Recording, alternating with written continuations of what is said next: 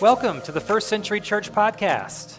My name is Stephen Wilhoy, and I'm the lead pastor at First Century Church, and it is an honor to have you with us today. The goal of the podcast is simple.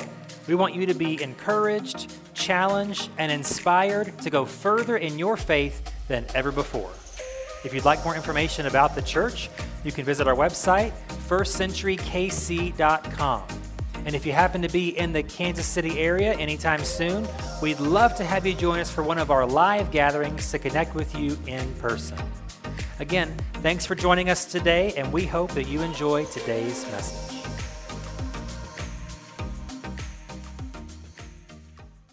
It is week 4 of our series, Friends, Brothers, and Others, where we're motoring through a bunch of the rest of the New Testament, which are mainly letters, and the title of the series indicates who the letters are written by. So these letters are either written by friends or followers of Jesus, or as we'll talk about in a couple of weeks, a couple brothers of Jesus wrote a couple letters of the New Testament, and today we get to the other in the series, Friends, Brothers, and Others. Today we're going to look at the book of Hebrews, which is interesting and unique for several reasons that we'll examine today. One of which is we don't really know who wrote it. That's why it's other in this series title. We don't know who wrote Hebrews. A lot of scholars have believed for a long time it was Paul. Although in every other letter he wrote in the New Testament, he names himself in the letter. The author does not name himself in this letter.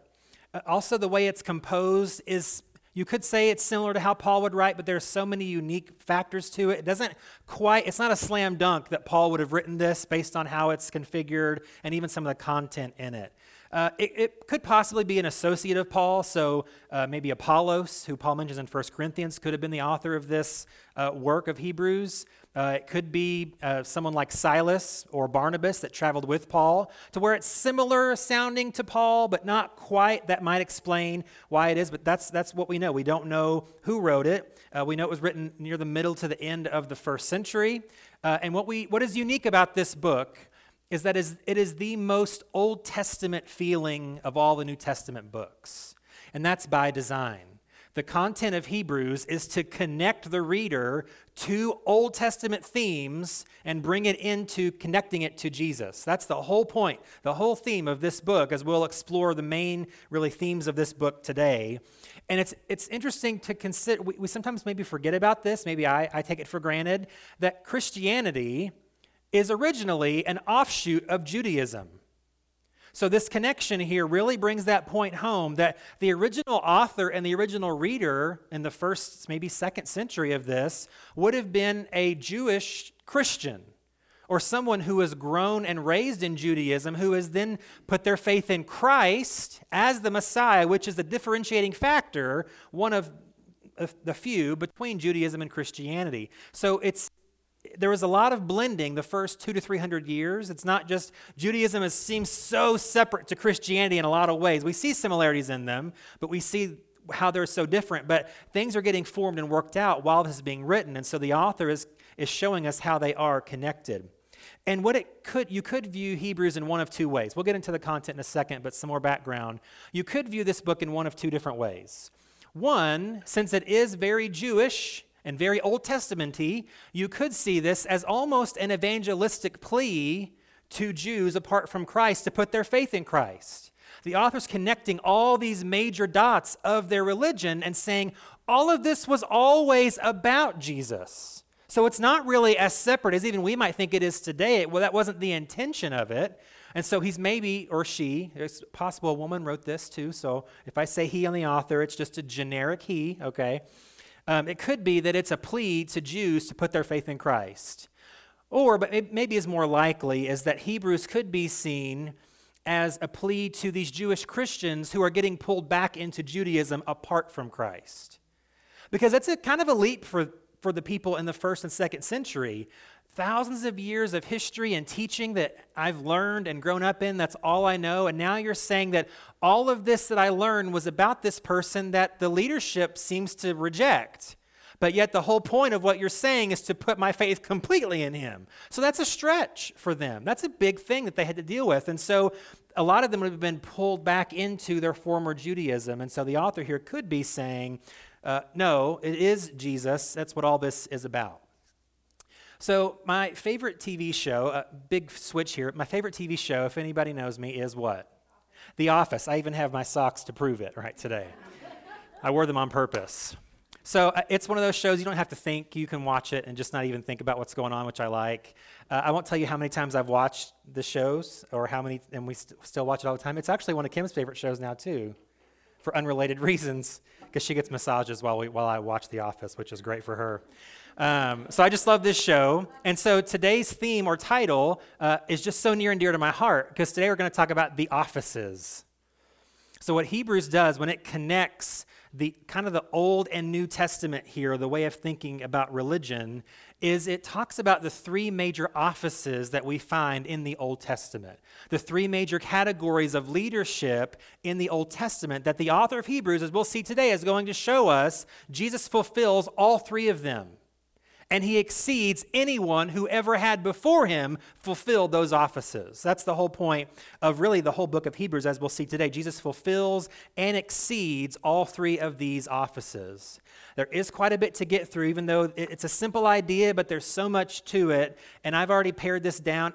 This would have taken me about 2 hours to get through about 5 days ago, okay? And so I thought, well, I don't want to do that. So it's got pared down. There's just so much here, but we're going to work through today these three offices that Jesus fulfills and exceeds. The first of which is prophet.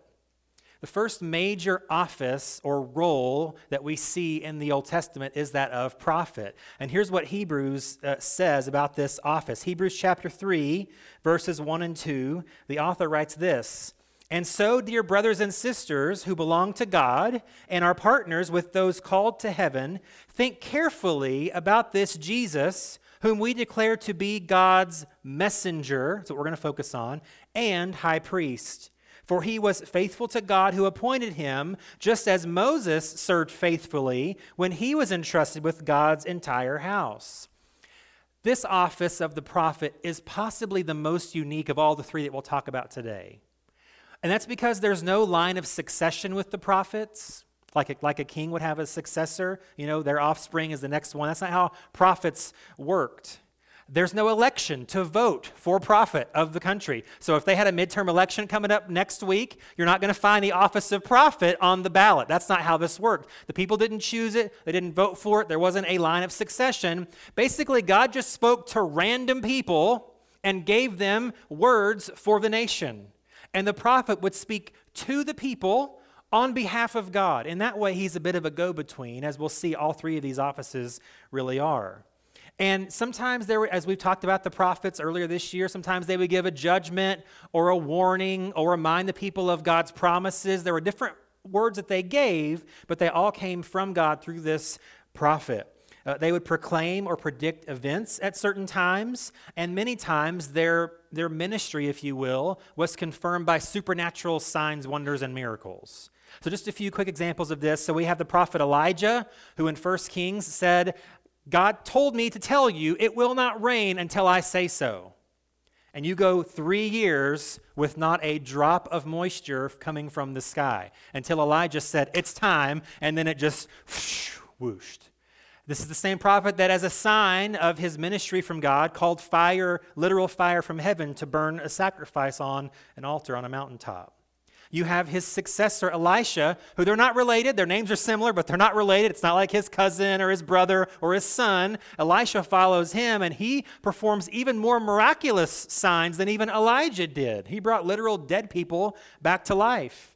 You have the prophets like Hosea, who did some strange things, kind of eccentric. We mentioned him earlier in the year.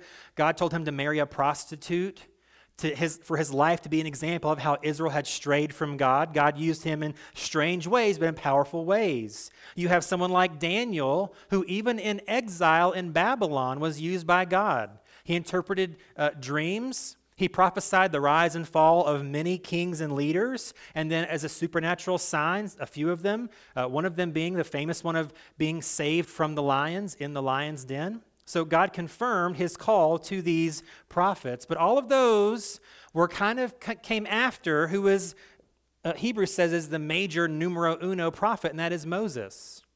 Which you may not think of Moses, he doesn't really fit the mold of the later prophets, but he's kind of the first one, the first of his kind. He had signs like the burning bush where God called him. God turned his staff into a snake as a supernatural sign of God working through him. Through him came these 10 plagues, all in an effort to speak God's message to Pharaoh to let God's people go, to release them from slavery. And then he kind of saved the best for last, where the Red Sea parted when Moses held his staff over the waters parted, and the people walked out on dry land. And then as far as what Moses spoke in terms of a prophet, it would be the law. God gave his law through Moses. Even when you read Old and New Testament, talk about the law of Moses, because that was his major claim to fame here. It's a pretty big one. When God uses you to tell all of how the civilization's supposed to work, it's a pretty big deal. So he's a pretty important guy. But the prophet overall was unique, powerful, and very influential, no matter if it was Moses or whoever came after him to fill this office. But here's what Hebrews, still chapter 3 of Hebrews, says about Jesus fulfilling this office of prophet. Hebrews 3, verse 3, "But Jesus deserves far more glory than Moses, just as a person who builds a house deserves more praise than the house itself. For every house has a builder, but the one who built everything is God. Moses was certainly faithful in God's house as a servant. His work was an illustration of the truths God would reveal later. But Christ, as the Son, is in charge of God's entire house. And we are God's house, if we keep our courage and remain confident in our hope in Christ." And this is a running theme throughout this entire book of Hebrews, is that the offices that Jesus that he filled, he is greater than anyone that came before him. Even those who would come after him in some of these roles, he is supreme. He is greater than even them.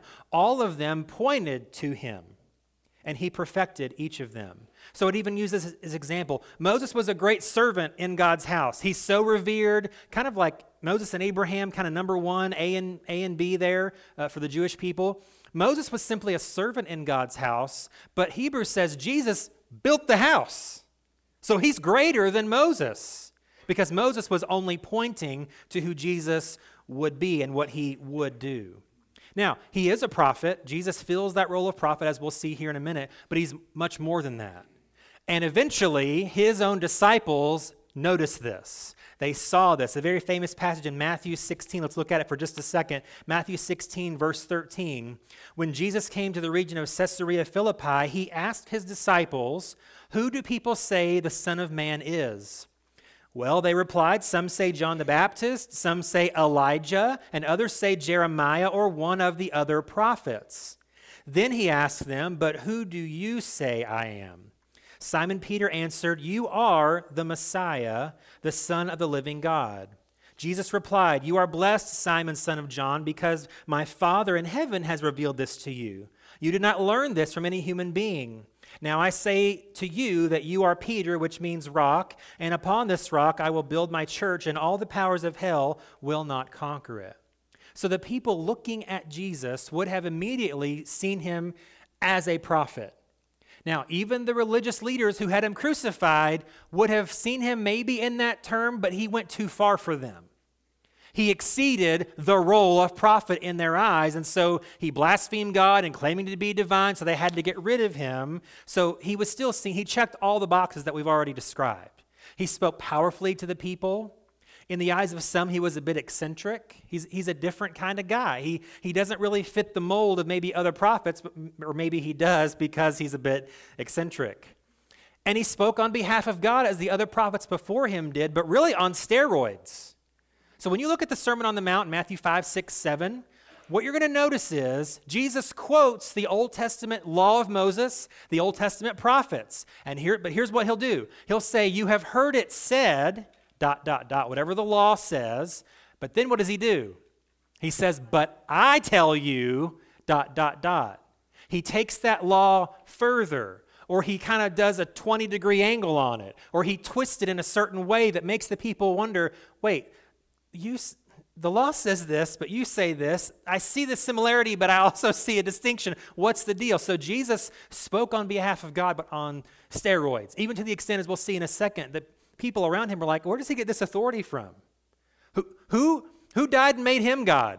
You're like, well, spoiler alert, But he does. He speaks with authority that even the great prophets of old didn't even have. He did something unique to that.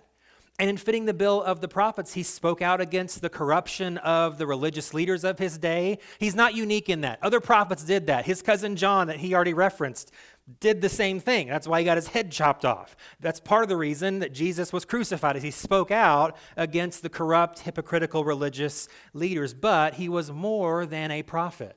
And Peter was kind of the first to see, maybe not to see, but the first to openly admit this.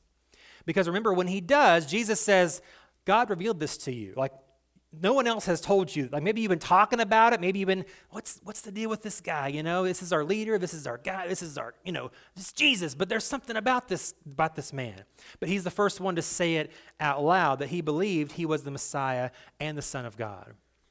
What's also unique about Jesus as prophet is that he didn't just prophesy, but he fulfilled his own prophecies.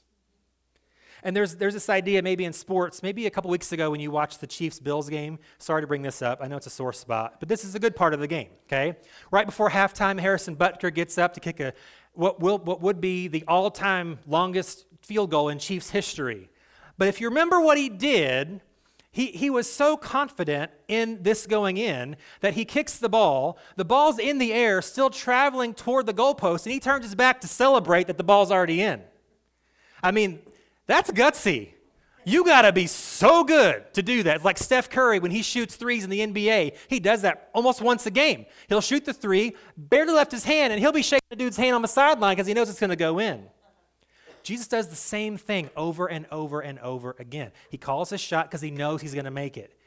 At some point, we don't really know quite when. We know by the time he was 12 in the temple, he sort of had this idea that he already knew who he was. He already knew what his plan, his goal, what the whole point of his life was going to be. And certainly by the time his ministry starts, when he's 30, he knows everything is going to go exactly as it's supposed to go because I'm on a supernatural mission. So he does this. And in John 2, there's this famous scene where there's these money changers in the temple. They're exchanging money. They're making money. They're doing business in the temple courts. And Jesus does not appreciate this at all. So he drives them out, pushes the tables over, whips the animals out, and clears the temple out. Right after he does this, here's what John writes. John 2, verse 17. Then the disciples remembered this prophecy from the scriptures, passion for God's house will consume me. But the Jewish leaders demanded, what are you doing? If God gave you authority to do this, show us a miraculous sign to prove it, like the other prophets, right, had signs. All right, Jesus replied, destroy this temple, and in 3 days I will raise it up. He's shooting his shot. What, they exclaimed? It's taken 46 years to build this temple, and you can rebuild it in 3 days? But John gives us this extra information. But when Jesus said this temple, he meant his own body. After he was raised from the dead, his disciples remembered he had said this, and they believed both the scriptures and what Jesus had said, which is, again, the whole point of Hebrews. Remember the scriptures and what Jesus had said. They go together. They're designed to go together. They are supposed to go together. So Jesus made the ultimate prophecy here in the public square for all to hear him. Kill me, and I'll come back. It's like the Terminator, okay? Kill me, and I'll be back. That's what he said.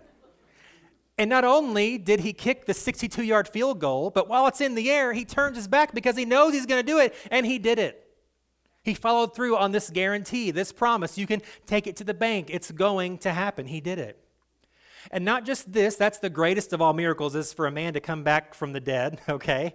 But everything he did, everything he said, every part of his life did this over and over and over and over again.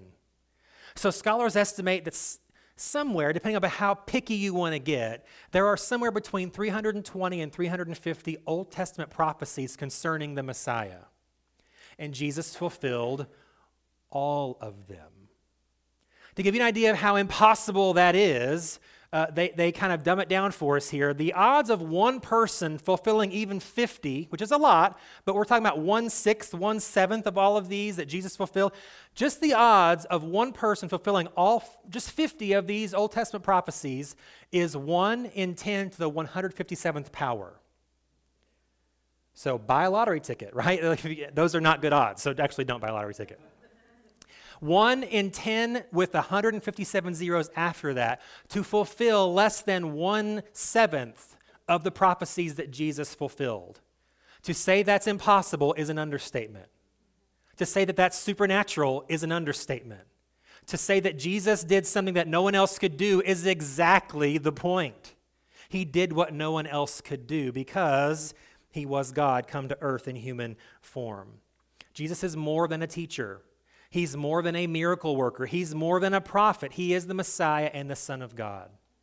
Moses was a good servant in the house. He gave prophecy. He spoke God's word. The prophets that came after him did a great job. They were good servants, but Jesus fulfilled and exceeded all of them.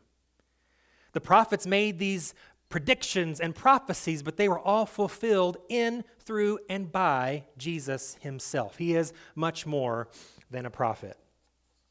So let's move on to the second office here, and that is the office of priest. The office of priest. Let's look at Hebrews chapter 5 here for a second to look at maybe a job description, if you will, of what the Old Testament priests would do. So it says this: every high priest is a man chosen to represent other people in their dealings with God. He presents their gifts to God and offers sacrifices for their sins. And he is able to deal gently with ignorant and wayward people, thanks a lot, because he himself is subject to the same weaknesses. That is why he must offer sacrifices for his own sins as well as theirs. And no one can become a high priest simply because he wants such an honor. He must be called by God for this work, just as Aaron was. So we look at this job description of the priests in the Old Testament, and they had really two main functions. They represent and they present. They represent and they present. So they represent God to the people. They are this supernatural, spiritual go-between. And then they also do the opposite. They represent the people to God. And there is this go-between where this is a very unique office as well. They're going to be highly educated, probably one of the few literate people in the culture.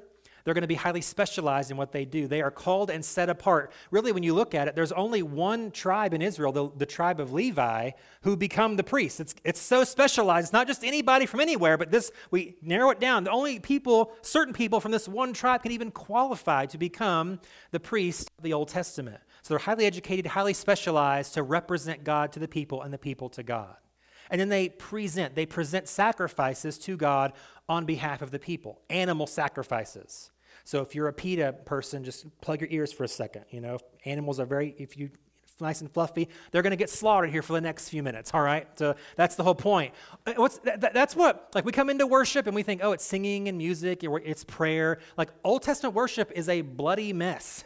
You know, it's like animals on an altar, body parts everywhere, blood sprinkled everywhere. It's going to smell. It's going to be weird. So basically a priest is, a religious butcher and grill master. I mean, that's basically what an Old Testament priest is. Sign me up, I guess. I don't know if I want to do that or not. But the whole point of presenting this to God is animals are slaughtered, blood is sprinkled, and that's what the office of priest did. And while it's revered, while it's important, there were limitations to the priesthood and limitations for priests. Let's look at it, Hebrews 9. I know we're going everywhere in Hebrews today, but just bear with me. Hopefully you've written these down if you can't keep up, and maybe you can go back over it this week. But Hebrews 9, 6 through 8 show us the limitations that priests would have. It says, when these things were all in place, it talks about the temple and the tabernacle and everything that's done for worship. When these things were all in place, the priests regularly entered the first room of the temple as they performed their religious duties, but only the high priest ever entered the most holy place, and only once a year. And he always offered blood for his own sins and for the sins of the people, and for the sins the people had committed in ignorance. By these regulations, the Holy Spirit revealed that the entrance to the most holy place was not freely open as long as the tabernacle and the system it represented were still in use. So there are multiple priests offering multiple it's not just one priest. There is one high priest over all the lower priests, but they would be offering sacrifice in the temple nonstop every day for all the sins of the people. But this talks about one day a year. It's called Yom Kippur, and the Jewish calendar was just celebrated like a month ago. It's their most holy day where the high priest on this only one day could enter what's called the most holy place, or the Holy of Holies, which is separated by this huge curtain. So there's limitations to this connection with God here. Only one person on one day a year could enter this room where God's presence dwelled. And he could only enter if he had gone through all of these cleansing rituals outwardly and after he'd offered sacrifices for his sin inwardly. And there are legends you may have heard before that if the wrong person entered, we know that if the wrong person entered this room ever, they're struck dead. If anyone besides the high priest ever entered that room, they're struck dead. If even the high priest enters this room on any day other than the Yom Kippur, they're struck dead. If the priest is not completely cleansed inside and out and attempts to enter even on this one day, they are knocked down dead. So there's limits, right, to this relationship with God thing that we see in the Old Testament law. There's limitations even for the top of the religious people in the society. So there are limits to what the high priest can do, even someone on that sort of scale religiously. And what Jesus did, though, is he fulfilled the role of this high priest without any of the limitations. That's what's unique and fascinating about Jesus here. And the important distinction, the reason there's no limitations on him, is because he is sinless. He is spotless. Hebrews 4:14 and 15, it says, "So then since we have a great high priest," great is there for a reason, "who has entered heaven, Jesus, the Son of God, let us hold firmly to what we believe. This high priest of ours understands our weaknesses, for he faced all of the same testings we do, yet he did not sin." And then skip down to Hebrews 7:26, the same idea here. It says, "He is the kind of high priest we need." Why? Because he is holy and blameless, unstained by sin. He has been set apart from sinners and has been given the highest place of honor in heaven. So the priests are revered, the high priest is revered, but they're still sinful people. They're still fallen, broken people. They had to offer sacrifices for themselves as well, right? We read that. Even before they could offer the Yom Kippur, the one sacrifice of that day for the whole nation, the priest has to offer something for himself to cleanse him from his sin. But Jesus is our great high priest because sin is not a thing that he did. Now, it's important to note, he was tempted in every way, it says, just like we are, yet without sin. So Jesus understands what temptation feels like. And the distinction must be made that temptation does not equal sin, right? This desire or thought or compulsion I might have to do the wrong thing, that is not sinful. It's when I go past that compulsion and that desire to do the wrong thing when it becomes sin. So Jesus he wrestled. He was, and it's not just a temptation with the devil, regularly in every way as we are yet without sin. That's why he's greater. He didn't have to make sacrifices for himself. That wasn't necessary. But he did have to offer sacrifices. So if we're talking about Jesus fulfilling this office, part of that role is to present these sacrifices to God. And Hebrews 8 verse 3 tells us that. It says, every high priest is required to offer gifts and sacrifices. Our high priest must make an offering too. But when you look at the life of Jesus, you read the Gospels, you're like, okay, I don't remember him going into the temple and slaughtering animals. I don't really recall a time where he said, I'm the high priest now, and I'm going to take it. Like, he didn't do that. But he's required to fulfill this role, as we're claiming that he does. He's got to offer a sacrifice. So what gives? Go back to Hebrews 7, verse 27. It says this, unlike those other high priests, he does not need to offer sacrifices every day.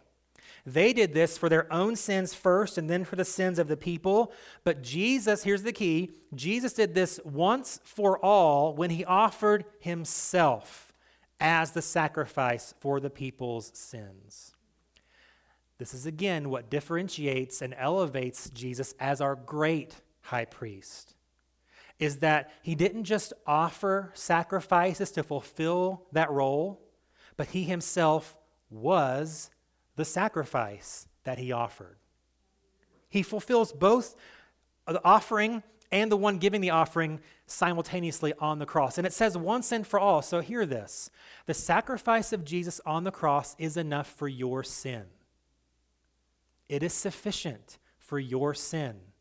You may have a laundry list of things that you've done in your life. You may have a ton of regrets. You may have been a super sinful person, right? Jesus' sacrifice on the cross is sufficient, Hebrews says, once and for all.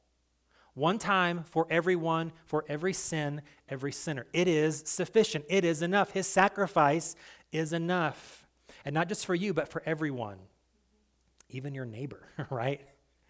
Even the most sinful person who ever existed, if they did or had put faith in Jesus as their sacrifice, it would have been sufficient for their sin. It's sufficient. It's enough. But there's one more thing, and we'll get off this and get to the last one really quick. The idea of the priest, again, we talked about the limitations. There's one more limitation that Jesus overcomes, and that is our distance in our relationship with God. Even the priests, there's that curtain that blocked them off only for one day a year. The other priests never get in there to sense God's full, complete presence. But Jesus, he gave us this access to God through his death on the cross.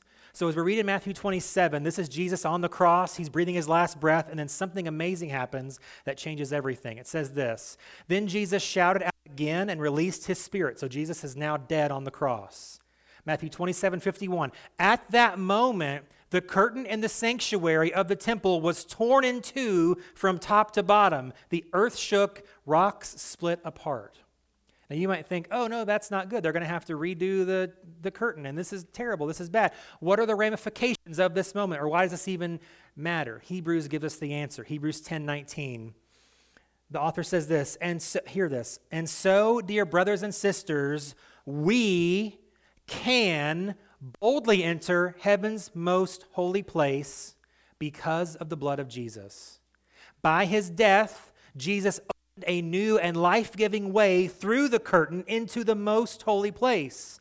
And since we have a great high priest who rules over God's house, let us go right into the presence of God with sincere hearts, fully trusting him. For our guilty consciences have been sprinkled with Christ's blood to make us clean, and our bodies have been washed with pure water." The great high priest on the cross, offering himself as a sacrifice, get this, gives you direct access to God. No more curtain keeping you out. No more room that only one person, one day a year, if they're perfect inside and out, can access God's presence. Jesus on the cross gives you direct access to God. Jesus is the only go-between we need to get directly to God. You don't need me to get you there. I can't do that. You don't need any other person, any other priest, any other tradition to get you there. You can go directly there because of the sacrifice of the great high priest of himself on the cross. You have direct, unfiltered access to God himself. That is not a small thing. It's a big thing. You don't need these other rules, regulations, traditions. You don't have to follow these steps. Believe on Jesus, access to God granted. You've unlocked the master level. That's another gaming thing, I guess, right? You've unlocked everything there is. There's nothing greater than access to God, is there? Direct, unfiltered, perfect access to him any time of day, 24/7, 365, even on leap day. He doesn't take a day off for leap. Like all the time, every day, access to him. That's what our high priest does. We are new, without condemnation. We can go to him to experience this life in Christ. Here's the last thing, and it's the shortest one, so never fear, okay? The third office that Jesus fulfilled perfectly, completely, and fully is that of king. So Jesus is prophet, priest, and king. Now, king it's the newest of the three offices in the Old Testament, because for a couple hundred years, there was no earthly king. That's the key word, earthly king. That's the whole point, is God was always their king. He always declared he's ruling over them, he's leading them, he's guiding them, he is their king. Eventually, the people asked for a king. They got what they asked for, and we'll talk about it in a minute. God warned them, you don't really want this. You ever been there before? Maybe with your parents or with your kids or with God. He'll give you what you want sometimes, even if it's not the best thing for you. And then you got to live with that, right? But that's what the king did. He was the judicial leader, the military leader, the economic and social engine of the country. It's a powerful position because as the king goes, so goes the nation. So when the king was serving God, following God, the country prospered. When the king strayed from God, the country failed. We see this over and over and over again throughout the different kingdoms of Israel. But Jesus fulfills this role and exceeds all who came before him. Let's look again at a couple verses here from Hebrews as we begin to wrap it up. Hebrews 8, verse 1. It says, here is the main point. We have a high priest. We already talked about that, right? We have a high priest, but this high priest sat down in the place of honor beside the throne of the majestic God in heaven. But wait, high priests don't do that. High priests don't sit next to the king. The high priest is the religious leader, not the governmental power. They're disconnected in the Old Testament law. It's not one person serving both, but he says our high priest is sitting beside the throne in a place of honor. That's because he is prophet, priest, and king simultaneously. He is also the king while being the priest and the prophet.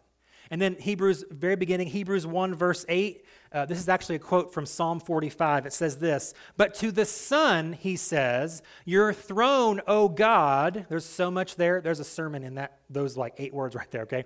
To the Son, he says, your throne, O God, endures forever and ever. You rule with a scepter of justice. So Jesus has made the kingdom come full circle. Again, at the beginning, God was king. He was in charge. It was literally a theocracy, right? And then human kings come in, mess everything up. But now, Jesus is once again king. And since he is God, then once again, God is now king. One more verse as we close, and that's Hebrews 2, verses 9 and 10. Again, a lot here to get through, so you might want to take some time this week to go back over these and read them. Think about them this week, about how Jesus fulfills these. Hebrews 2, 9 and 10 tells us this amazing thing about Jesus as our king. What we do see is Jesus, who for a little while was given a position a little lower than the angels. That's from Psalm 8. And because he suffered death for us, he is now crowned with glory and honor. Yes, by God's grace, Jesus tasted death for everyone. God, for whom and through whom everything was made, chose to bring many children into glory, and it was only right that he should make Jesus, through his suffering, a perfect leader, fit to bring them into their salvation. Jesus is the perfect leader, the perfect king. Now, I know some good leaders. I don't know any perfect leaders, right? I know some amazing leaders that lead leaders, and they're not perfect, right? Jesus is the perfect leader. And that was the original argument that God made against an earthly king for Israel. Hey, I'm your king. I'm perfect. This is going to work out great. This is really what you want. You don't want what you think you want. You still want me in charge. But the people said, no, we don't want you in charge. We want other people in charge. We want this person we can look to and say, look how strong they are. Look how smart they are. Look how powerful they are. And God's like, they're going to mess it all up. Again, gave them what they wanted. And he was right because he's God. The kings messed everything up. Literal civil war broke out because God wasn't completely in charge. The king was in charge. But Jesus is the perfect king. We've already talked about he's sinless, so that's a pretty good reason that he's perfect. He's sinless. Everything he does comes from a pure motive. He leads perfectly. He gives willingly. He's obedient even unto death. That's the whole point of the cross. He does the perfect will of the Father, and he serves everyone equally. He is fit to bring us into our salvation, the author here says, because he is our salvation and he is our king. So I hope today, as we've gone through a lot here, that you've seen the power, the wisdom, the majesty of who Jesus is, because he fulfills everything about him that was said from long ago. He fulfills all of the roles as our eternal prophet, as our great high priest, and as our perfect king. That's who Jesus is. Let's pray. God, we thank you as we always do for your son Jesus. We thank you that he is not just a prophet, but that he fulfills that role and exceeds that role. He's the ultimate fulfillment of all prophecy. He's not just a priest, but he's a perfect, sinless, limitless, great high priest who is also the perfect, sinless, limitless sacrifice as he offers himself for our sin. He's not just a king, but he is a mighty king. He is King of kings. He is the perfect leader, the perfect king. And so my prayer is that as prophet, we would allow Jesus to speak into our lives, that we would read his words, hear his words, and then follow his words, because we know it's for our good. As our high priest, may we see his sacrifice as sufficient. We don't have to worry and wonder about our salvation. We've put our faith in the high priest who offered himself as a sacrifice that is sufficient for our sin. And then as our king, may we submit to this ultimate king. May we worship this king for all that he is, for who he is. Not just for what he does, but for who he is. May Jesus truly be in charge of our lives. May he truly have control. May we give everything over to him as he desires and as is best for us. May we not withhold certain parts of our lives or certain things about us back from him, but may we lovingly submit to him, give everything over to our perfect King. Help us to see Jesus in this way, in these offices, as serving us as prophet, priest, and king. And it'll change everything about the way we see life, the way we see faith, as we view Jesus in these powerful ways. So I pray your blessing upon all of us today as we go our separate ways. Give us a great rest of our weekend and bring us back next time ready for more of you in Jesus' name. Amen.